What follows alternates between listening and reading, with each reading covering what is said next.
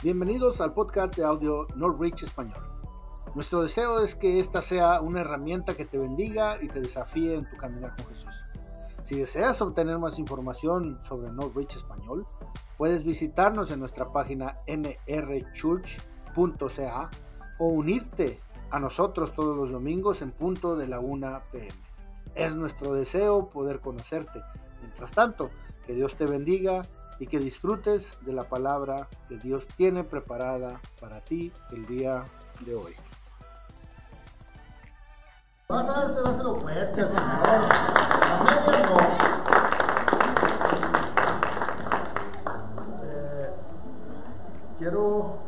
Quiero dar gracias a Dios, primeramente, por el esfuerzo de todos ustedes, por la fidelidad que demuestran a Dios y por esta visión que Dios ha puesto en este lugar.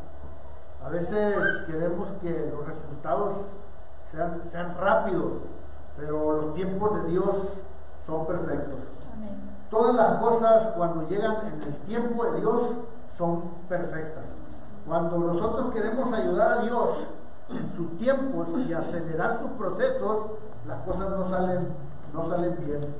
Quiero reconocer el esfuerzo de cada uno de ustedes, quiero reconocer la fidelidad y quiero reconocer también que estoy sorprendido por Karen, por su esfuerzo, por su fidelidad, por Delphi, no se me puede pasar Delphi.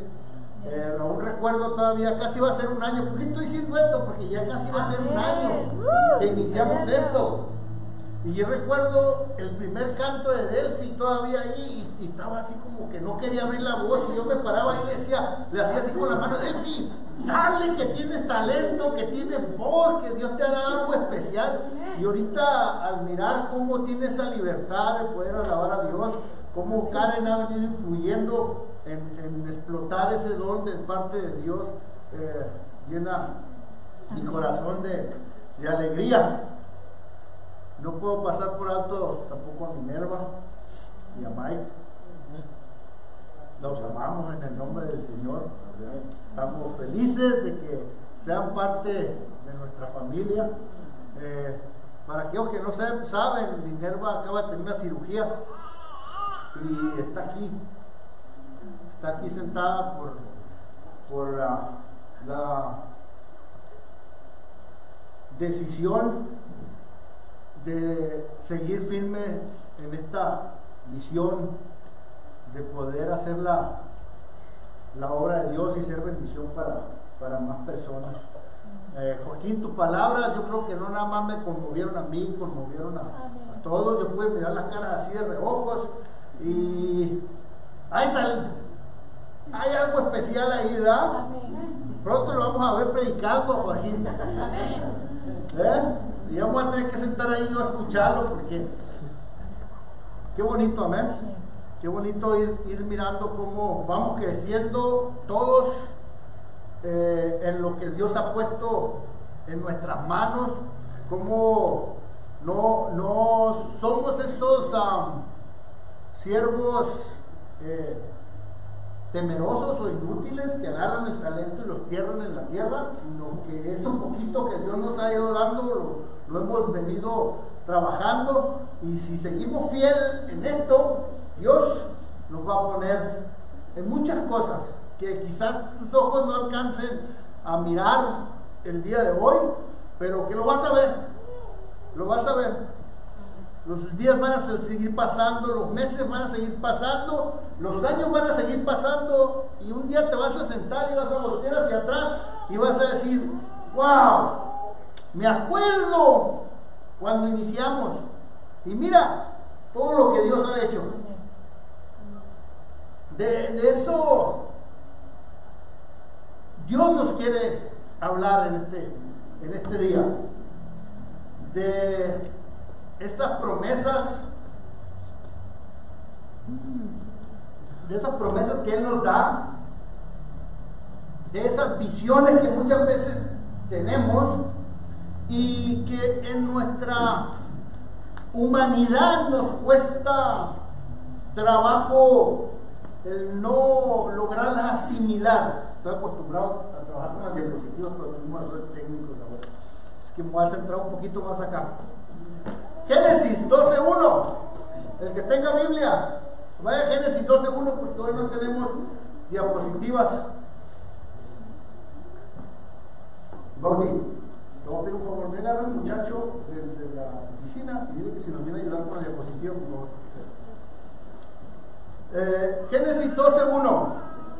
Dice la palabra de Dios: pero Jehová había dicho a Abraham: vete de tu tierra y de tu parentela y de la casa de tu padre a la tierra que te mostraré. El tema del día de hoy, no tiene la diapositiva, pero el título del tema del día de hoy es la tierra prometida. Dios había hecho esta promesa a Abraham: vete de la tierra de tus padres, yo te voy a dar una tierra nueva, te voy a dar algo diferente para ti, y tú vas a poder ser de bendición. Yo te voy a bendecir y tú vas a ser de bendición para muchas naciones. Esta tierra prometida, podemos encontrar 21 versículos que la ilustran como una tierra donde fluye leche y miel. Es una ilustración que Dios hace es una ilustración que Dios hace a la promesa que Él había dado a su pueblo: una tierra donde fluye la leche y la miel. 21 versículos encontramos con esta característica especial. Este pueblo de Israel por muchos años estuvo con este sueño de esta promesa. Se proyectaban a esta tierra donde fluía la leche y la miel. Yo me imagino que ellos platicaban entre amigos, o platicaban entre ellos, y se programaban o se hacían visiones o ideas de lo que iba a ser esta gran promesa de esta tierra donde fluía la leche y la miel. Y a lo mejor tenían pláticas así como esta, diciendo: ¿cómo va a ser que la leche va a fluir y la miel? ¿Cómo van a estar las vacas? ¿Cuánto ganado iremos a tener para que la leche esté en abundancia? O quizás se proyectaban ya en aquella tierra y decían: cuando yo llegue a aquella tierra, yo voy ya a hacer mi ranchito, y como va a haber muchas vacas, voy a tener un granero grande, y voy a sembrar árboles frutales para que mis hijos y los hijos de mis hijos puedan tomar de esos frutos. O quizás otros decían por ahí: no, a mí me gusta más la tranquilidad. En esa tierra estoy seguro que va a haber lagos bonitos, así que yo me voy a hacer una barca con esos grandes árboles que va a haber en esa tierra hermosa, y voy a hacer un barquito, me voy a ir al medio del lago y voy a pescar ahí en la tranquilidad y en la paz del lago, y voy a ver los grandes y hermosos atardeceres en medio del lago. Y se lograban imaginar muchas cosas a través de los años. Estaban ellos deseando poder llegar a esta tierra prometida.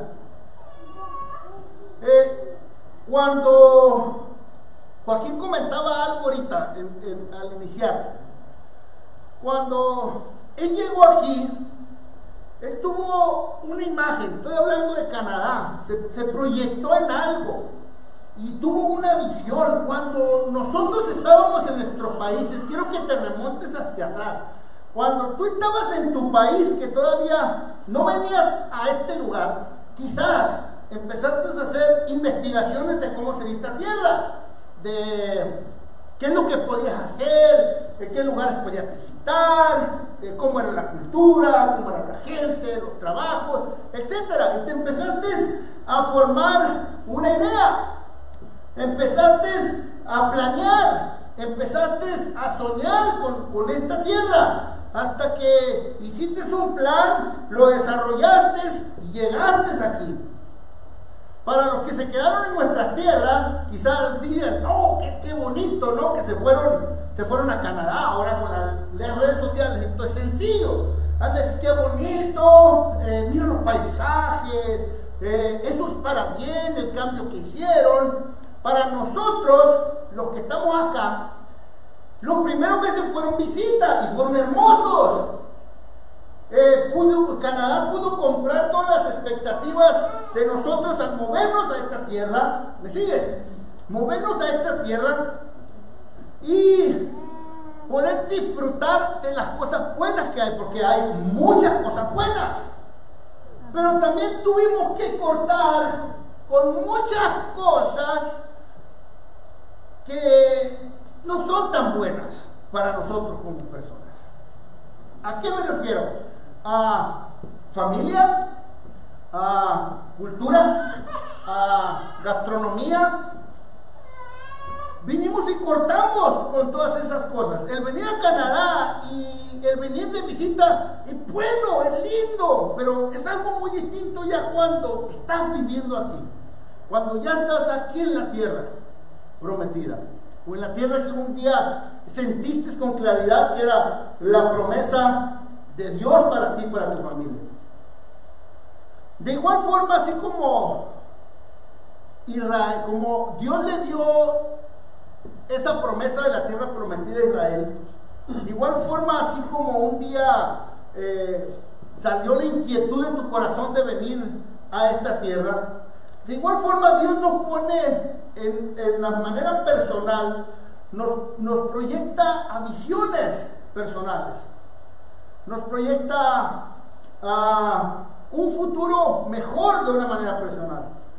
Todos tenemos esa tierra prometida o ese sueño o esa visión o esa meta a donde queremos llegar un día y que todavía no estamos ahí. ¿A qué me refiero? Deseamos que las cosas o las circunstancias por las que estamos pasando sean distintas y empezamos a pensar, cuando ya tenga yo mi permiso de trabajo, las cosas van a ser distintas. Tu tierra prometida. Cuando ya tenga mi residencia voy a poder hacer cosas diferentes. Tu tierra prometida. Cuando mi compañía logre tener estos contactos, las cosas van a ser diferentes. Cuando me case, cuando tenga novio, cuando tenga novia, cuando tenga hijos, van a ser distintas. Me explico, me refiero a estos sueños, a estos anhelos que hay en tu corazón, de algo que has sentido de parte de Dios, que un día vas a poder tener en tu vida, pero que aún todavía no lo tienes. Esas son nuestras tierras prometidas. Cuando mi relación matrimonial esté sin problemas, ahí va a ser mi tierra prometida. Cuando Dios conteste mis oraciones de que cambie el carácter de mi esposo, ahí va a ser mi tierra prometida. El punto es que todos tenemos una tierra prometida, un lugar anhelado o una etapa de nuestras vidas idónea, donde no haya esto, donde podamos quitar cosas y podamos añadir cosas y esperamos con ansia poder estar en ese lugar. Esa es nuestra tierra prometida. Por años el pueblo de Israel decía que vivió este sueño, vivió esta promesa de poder llegar a esa tierra prometida. Pero para que ellos pudieran llegar a esa tierra prometida, pasaron muchos sucesos, pasaron muchos acontecimientos. Simplemente tuvieron que vivir una esclavitud en Egipto por más de 400 años. Ya habían pasado bastantes años de que Abraham había recibido la promesa de que su pueblo iba a tener esa tierra prometida. Muchos sueños, muchos anhelos, muchos deseos de poder llegar a esa tierra ya habían pasado. Ahora, esta es la introducción.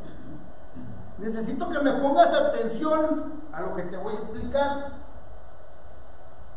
Para Dios, cuando Dios hizo a Adán y a Eva, los hizo distintos a toda su creación. ¿Estamos de acuerdo?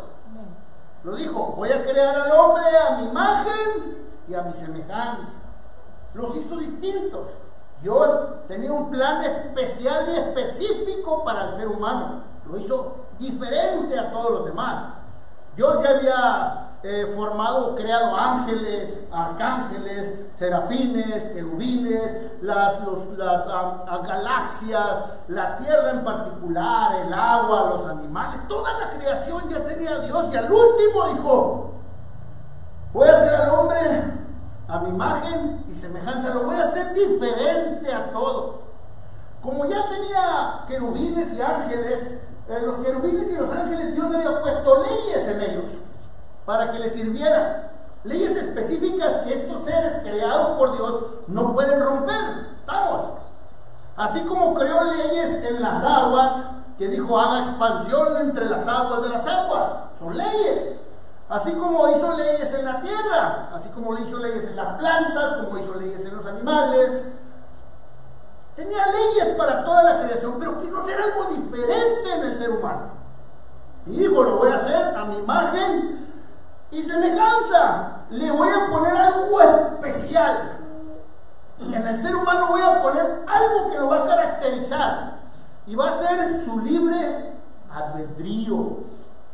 El hombre va a tener la decisión de creerme. El hombre va a tener la decisión de amarme. El hombre va a tener la decisión de servirme. El hombre va a tener la decisión de proclamar su fe en mí.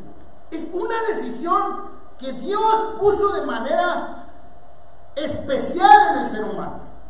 Nadie de la creación, nada de la creación tiene esto que nosotros tenemos, el libre albedrío. Ahora, cuando Dios hizo al hombre, cuando estuvieron en los planes de Dios formar al hombre y poner al hombre, ponerle el libre albedrío en el hombre, Dios también ya tenía en sus planes que el hombre iba a pecar. Las cosas no sucedieron así. Eva se dejó seducir por la serpiente, tomó el fruto, le dio a Adán, y Dios se sorprendió y dijo, ¡ay, cayeron en pecado! ¿Ahora qué voy a hacer? No fueron así las cosas. Dios ya sabía que el hombre iba a pecar.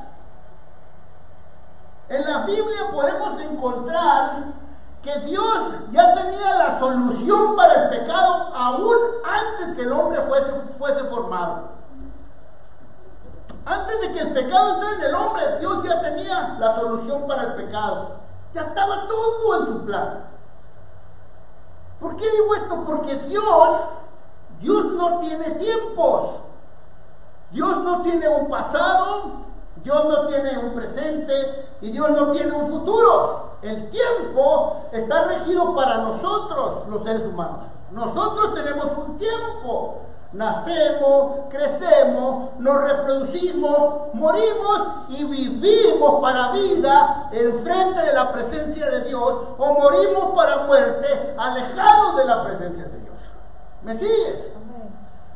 ¿Por qué digo que Dios no tiene tiempo? Hebreo 13, versículo 8, dice: Jesucristo, hablando de Dios, es el mismo ayer, es el mismo hoy y es el mismo por los siglos. Por eso se dice teológicamente que Dios es inmutable en su ser. Dios no cambia. Dios no tiene tiempo. Dios no tiene pasado. Dios no tiene presente y Dios no tiene futuro. Él es el tiempo. Él es la esencia. Él está en todas partes. Dios conoce tu pasado, Dios conoce tu presente y Dios ya conoce tu futuro. Dios ya estuvo en tu futuro, ¿entiendes esto? Dios ya estuvo en tu futuro. Jeremías 29:1. Porque yo sé muy bien los planes que tengo para ustedes. Fíjate la afirmación de parte de Dios. Porque yo ya sé, dice el Señor, ya sé los planes que tengo para ustedes. Dios ya sabe los planes que tiene para cada uno de nosotros. Dios ya sabe esos planes. Afirma el Señor, planes de bienestar y no de calamidad, a fin de darles un futuro y una esperanza. Dios te dice, yo estuve en tu futuro y todo va a estar bien. Gloria a Dios.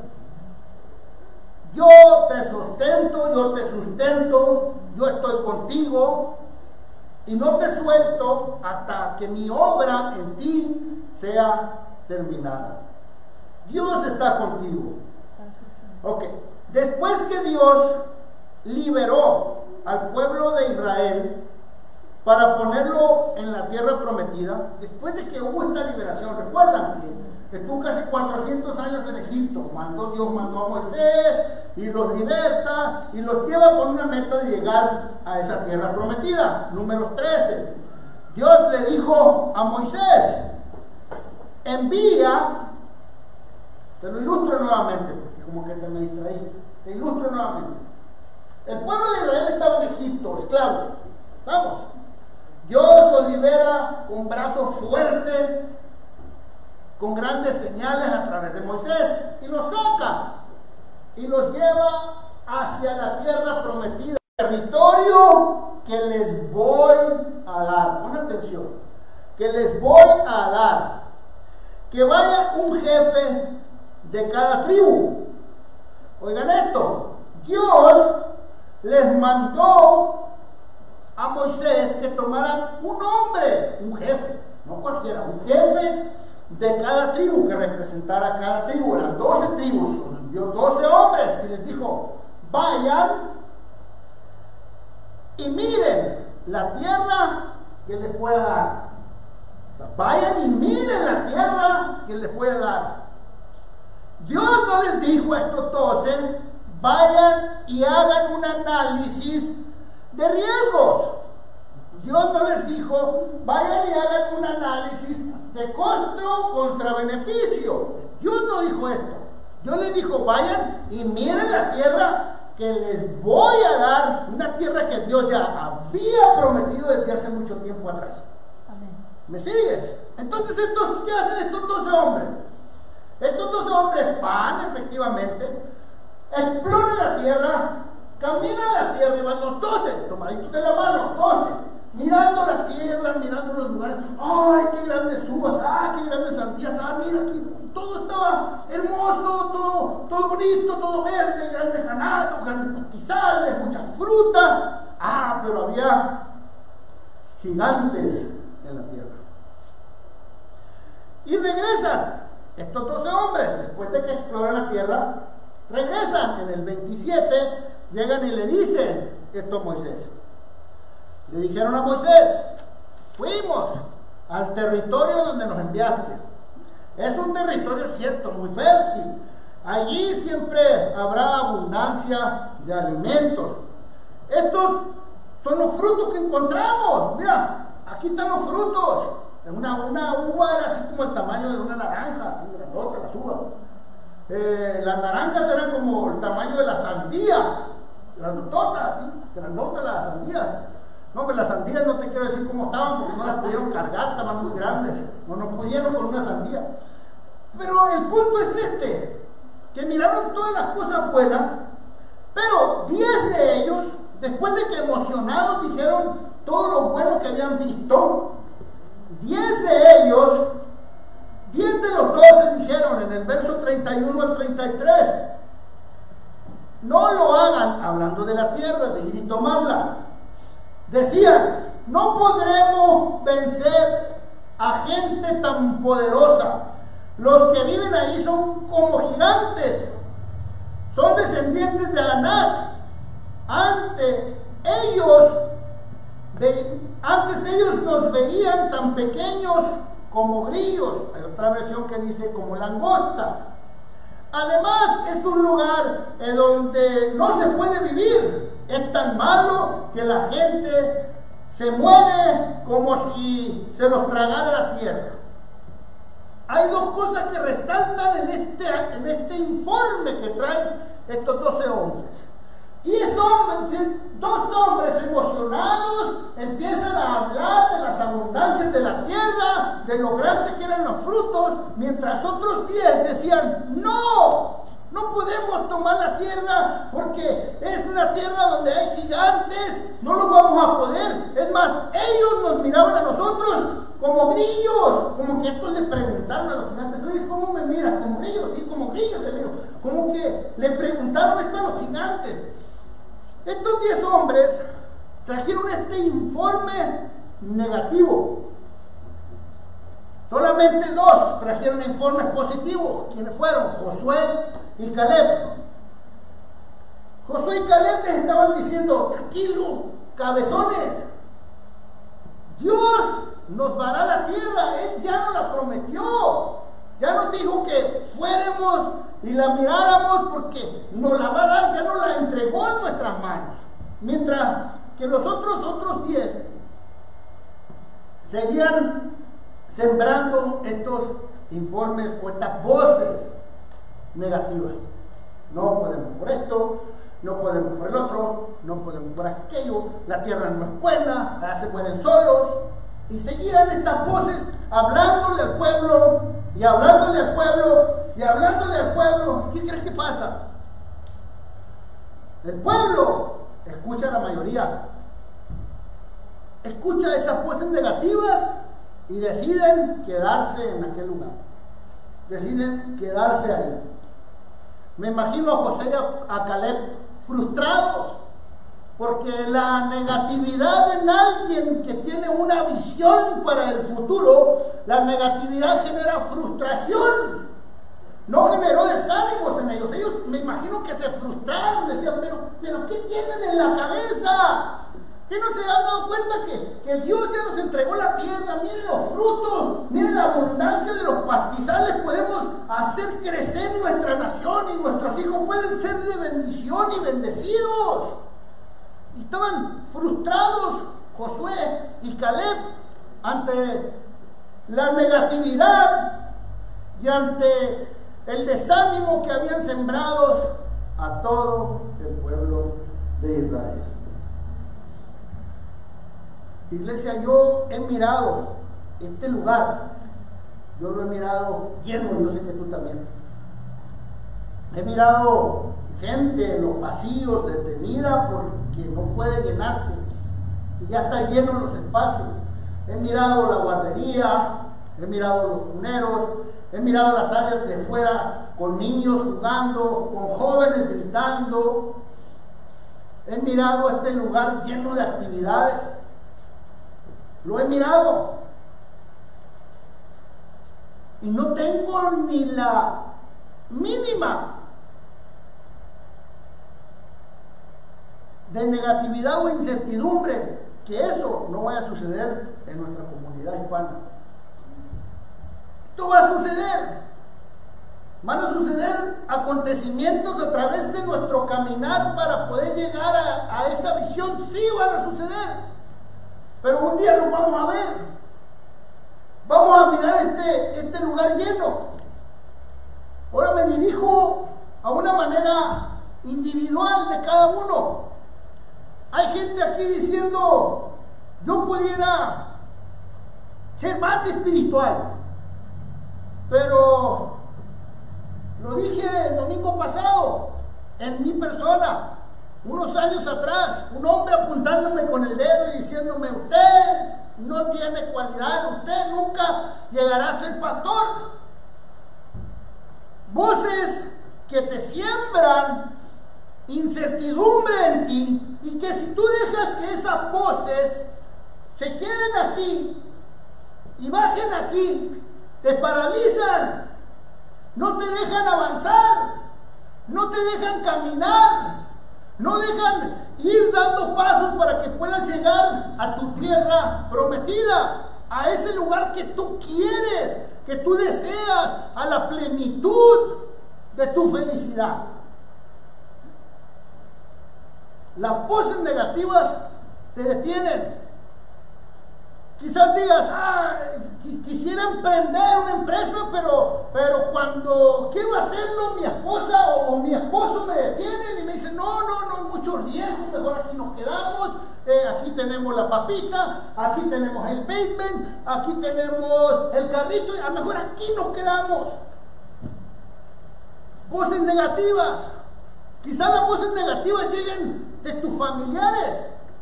¿Qué estás haciendo allá? Si acá tienes a tu mamá, acá tienes a tu papá, acá tienes a tus hermanos, si estabas bien acá, ¿qué estás haciendo allá? Voces negativas. Sabes que estás en el lugar correcto, sabes que estás en el país correcto, sabes que esta es una esperanza de bendición para tus hijos y los hijos de tus hijos y los hijos de los hijos de los hijos de tus hijos, hasta la quinta, sexta y séptima generación. Lo sabes, no cabe duda en ti. Pero no puedes avanzar en tu tierra prometida, en tu plenitud, en tu visión, en lo que tú quieres, por escuchar las voces negativas.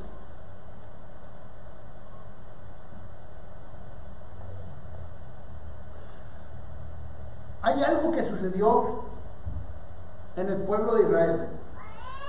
El pueblo de Israel no pudo hacer posesión de la tierra prometida hasta que no sucedieron dos funerales. Un funeral masivo y un funeral de su líder. No pudieron tomar esa posesión de esa tierra hasta que no hubo esos funerales. Se dice que alrededor de 300 funerales diarios estaban aconteciendo hasta que toda esa gran población de pueblo que escuchó a esas 10 voces negativas no murieron. Escucha, hasta que toda esa población que escuchó a esas 10 voces negativas no murieron, hasta entonces las generaciones nuevas pudieron hacer posesión de la tierra prometida. Esto trae una enseñanza a nuestras vidas. Hasta que tus voces negativas, las que están aquí en tu cabeza, las que has escuchado quizás desde tu niñez, no mueran, no vas a poder entrar a tu tierra prometida. No vas a poder alcanzar la plenitud que Dios tiene para tu vida en todos los ámbitos. Hasta que no hagas morir esas voces en tu cabeza, hasta que no hagas morir el no sirvo, el soy tonto, el soy retrasado, el soy estúpido, el nunca cambiarás, el soy un fracasado, hasta que no hagas morir esas voces que se vinieron dando vueltas aquí en tu cabeza, no podrás alcanzar tu plenitud. Hasta entonces, Dios te va a mantener en un desierto. Te va a mantener ahí, en un desierto. ¿Conocen a este hombre? ¿Sí lo conocen? Si yo fuera este hombre, y yo tuviera la máquina del tiempo, ¿sabes qué haría yo? Me fuera a la ciudad de Mexicali, a su valle, al ejido Sonora, cuando yo tenía 7 años, 7, 6 años, en realidad no recuerdo bien mi edad, pero sé que era un niño. Y sé dónde encontrarme. Si yo fuera este hombre y no tuviera esa máquina, viajaría aquella etapa de mi vida cuando corría atrás de mi casa y había una camioneta Ford azul vieja y me escondía en esa camioneta y lloraba de miedo. Me fuera a ese lugar, ahí donde estaba Edgar llorando de miedo, atemorizado. lleno de confusiones, con muchas preguntas que no tenían las respuestas, y le dijera las cosas, esto le diría, las cosas se van a poner peor. Esto que te está sucediendo no se lo vas a poder platicar a tus padres, porque vas a experimentar vergüenza, porque vas a experimentar miedo, porque vas a pensar que no te van a creer. Todas esas voces llegaban a mí en esa etapa de mi vida, porque te vas a sentir que no vales, te vas a sentir confundido. Esto va a ir de peor en peor. Me sentaría con él y le diría eso. Las cosas en los próximos años de tu vida no van a ser sencillas. Vas a vivir con odio en tu corazón, vas a vivir con rencores en tu corazón, vas a vivir queriéndote desquitar de todas las personas que están a tu alrededor. Vas a crecer, Edgar, y te vas a envolver en las drogas, y aún tu vida va a ser peor. Después, a los años, vas a caer en prisión, y cuando estés ahí en prisión vas a sentir que tu vida está destruida, que tu vida se acabó y que ya nada tiene sentido y que nunca te equivocaste en todo aquello que pensabas de ti mismo. Ahí estuviera con él, platicándole. Pero después le diría, tranquilo, yo vengo de tu futuro.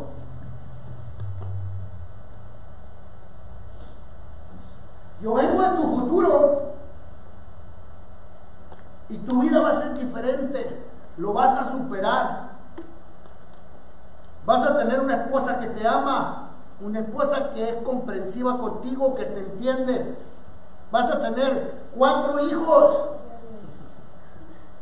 Vas a estar enfrente de una congregación predicando la palabra de Dios, porque vas a experimentar el amor de Dios en tu corazón, y Él va a sanar tus heridas, y Él va a cambiar tu vida, y vas a querer ayudar a mucha gente. Todo va a estar bien. Yo conozco tu futuro. No tengas miedo, no te preocupes. Estás preparado para los desafíos que van a venir, pero todo se va a solucionar y lo vas a poder superar. Si tú tuvieras en tus manos el poder de viajar en el tiempo, ¿a qué etapa de tu vida irías? ¿A dónde viajarías?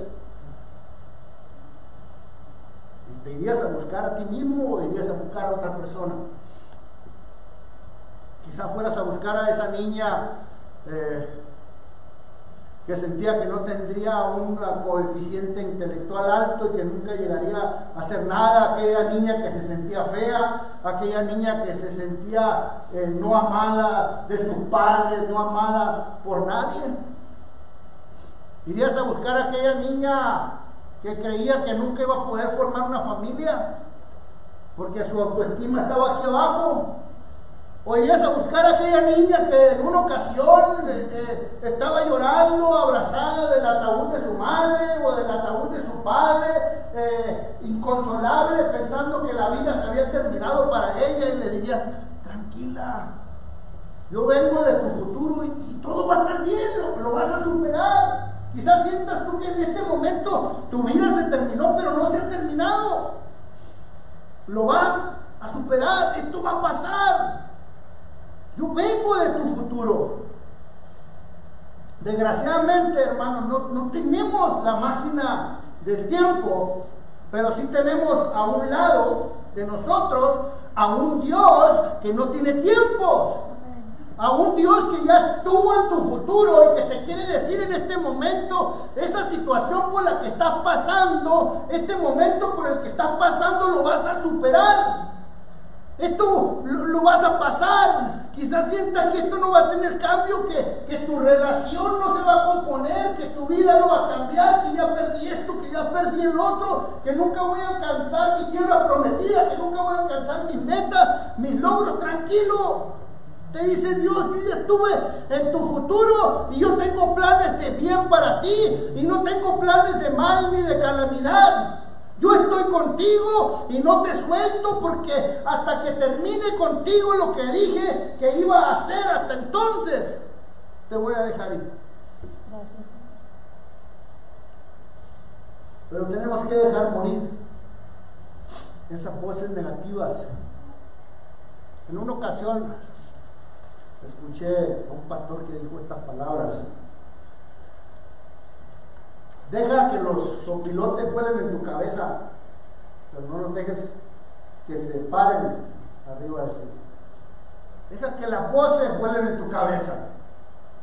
Deja que hablen lo que tengan que hablar y escucha lo que tengan que escuchar, pero no dejes que esas voces se vengan a tu cabeza, a tu mente y se bajen a tu corazón. No dejes que eso te detenga. Tú tienes a un Dios que vino del futuro y te está diciendo: yo estoy contigo. Yo sé los planes que tengo para ti. Planes de bien y no planes de calamidad. Deja esas voces que te han venido atormentando por años morir de una vez ya, hoy en este día. Que se mueran.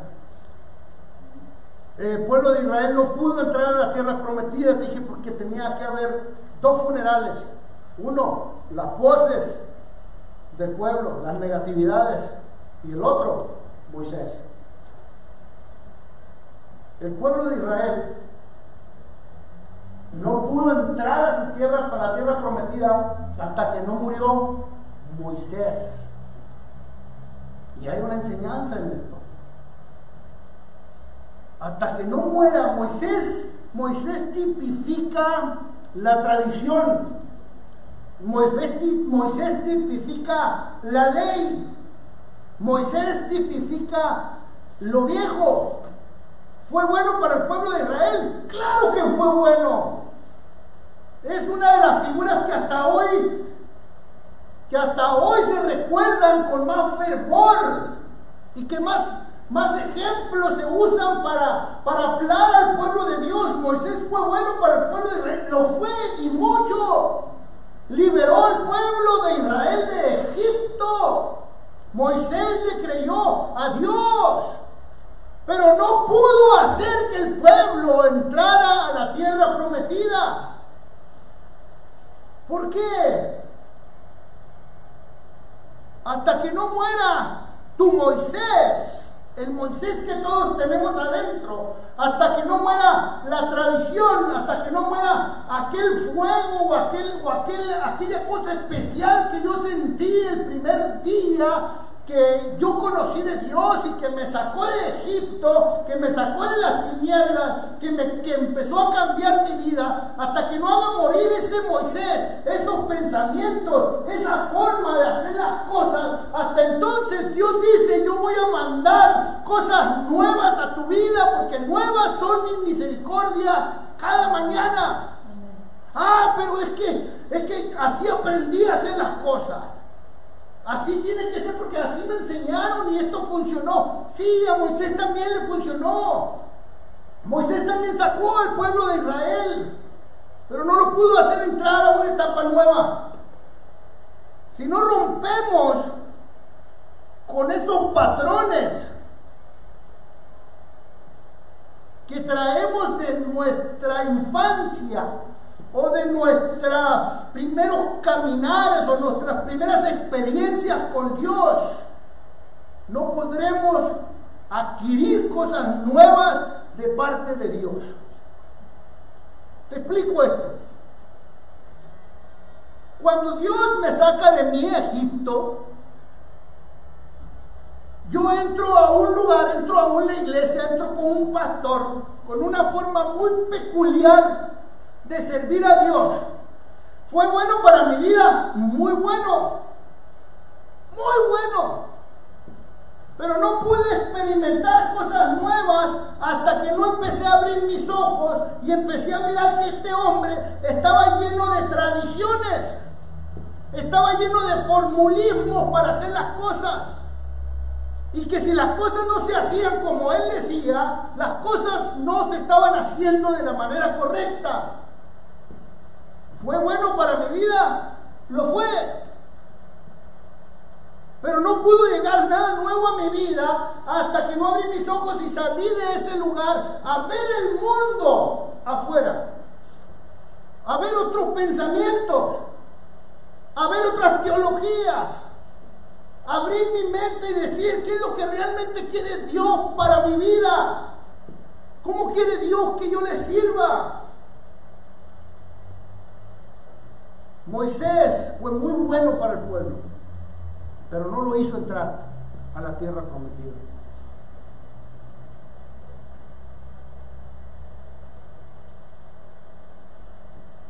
Dios nos quiere llevar a etapas nuevas en nuestras vidas.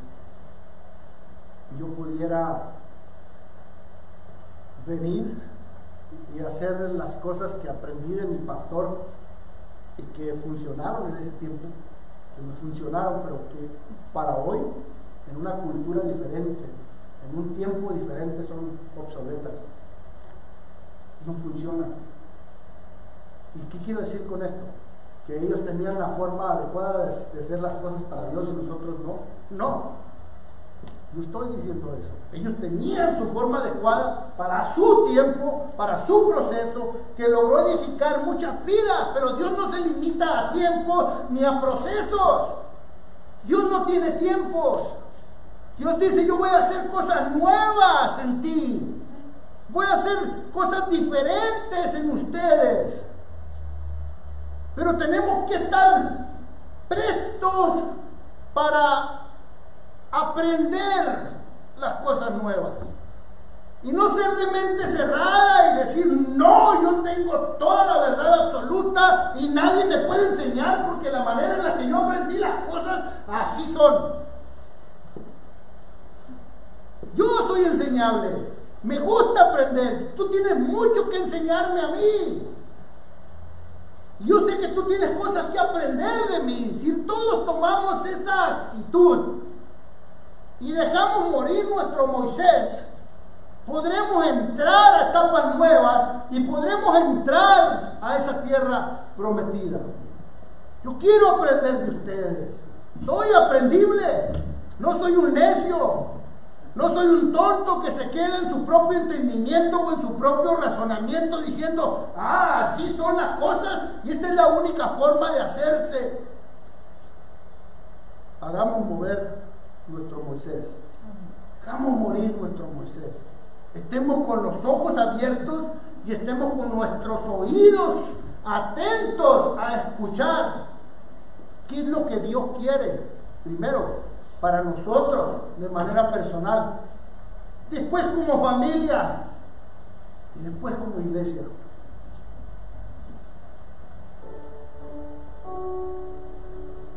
Que ese temor y que esos miedos, que esas voces negativas que por mucho tiempo han venido sonando en ti, que se mueran. Deja que mueran todas esas voces negativas. Dios del futuro está hoy aquí, está hoy con nosotros y nos dice: yo conozco tu futuro, vengo de allá y todo está bien, todo se compondrá, todo saldrá adelante. No sé la situación por la que estás pasando en este momento. Quizás hay alguien que nos está escuchando o que va a escuchar este mensaje a través de las redes sociales que necesita escuchar esta palabra o que necesitaba escuchar esta palabra. Deja esas voces negativas que han venido atormentando, que te han querido hacer sentir que no tienes lo que Dios requiere para ponerte en la tierra prometida. Lucha por el tierra, a morir a ese Moisés. No seas necio en tu propio entendimiento, sino sea una persona aprendible, una persona que esté siempre presta a ser enseñada por las demás personas. Cierra tus ojos ahí donde estás. Vamos a hacer una oración juntos. Vamos a adorar a Dios a través de la alabanza. Vamos a a decirle: Señor, haz cosas nuevas en mi vida, haz cosas nuevas en mí. Dile: Señor, quiero hacer morir esta tradición, esta forma de pensar mía que no me ha venido, no me ha permitido dejar entrar a lo hermoso, a lo maravilloso, a la plenitud que tú tienes para mi vida y para mi familia. Señor, hoy yo me paro como un Josué o un Caleb.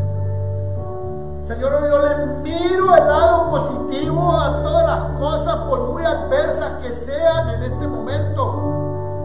Porque sé que tú estás contigo y recibo esta palabra, Señor, de que tú conoces mi futuro. Creo en que tú no tienes el tiempo, que tú no te limitas en los tiempos y que tus planes para mí son planes de bien y no de calamidad.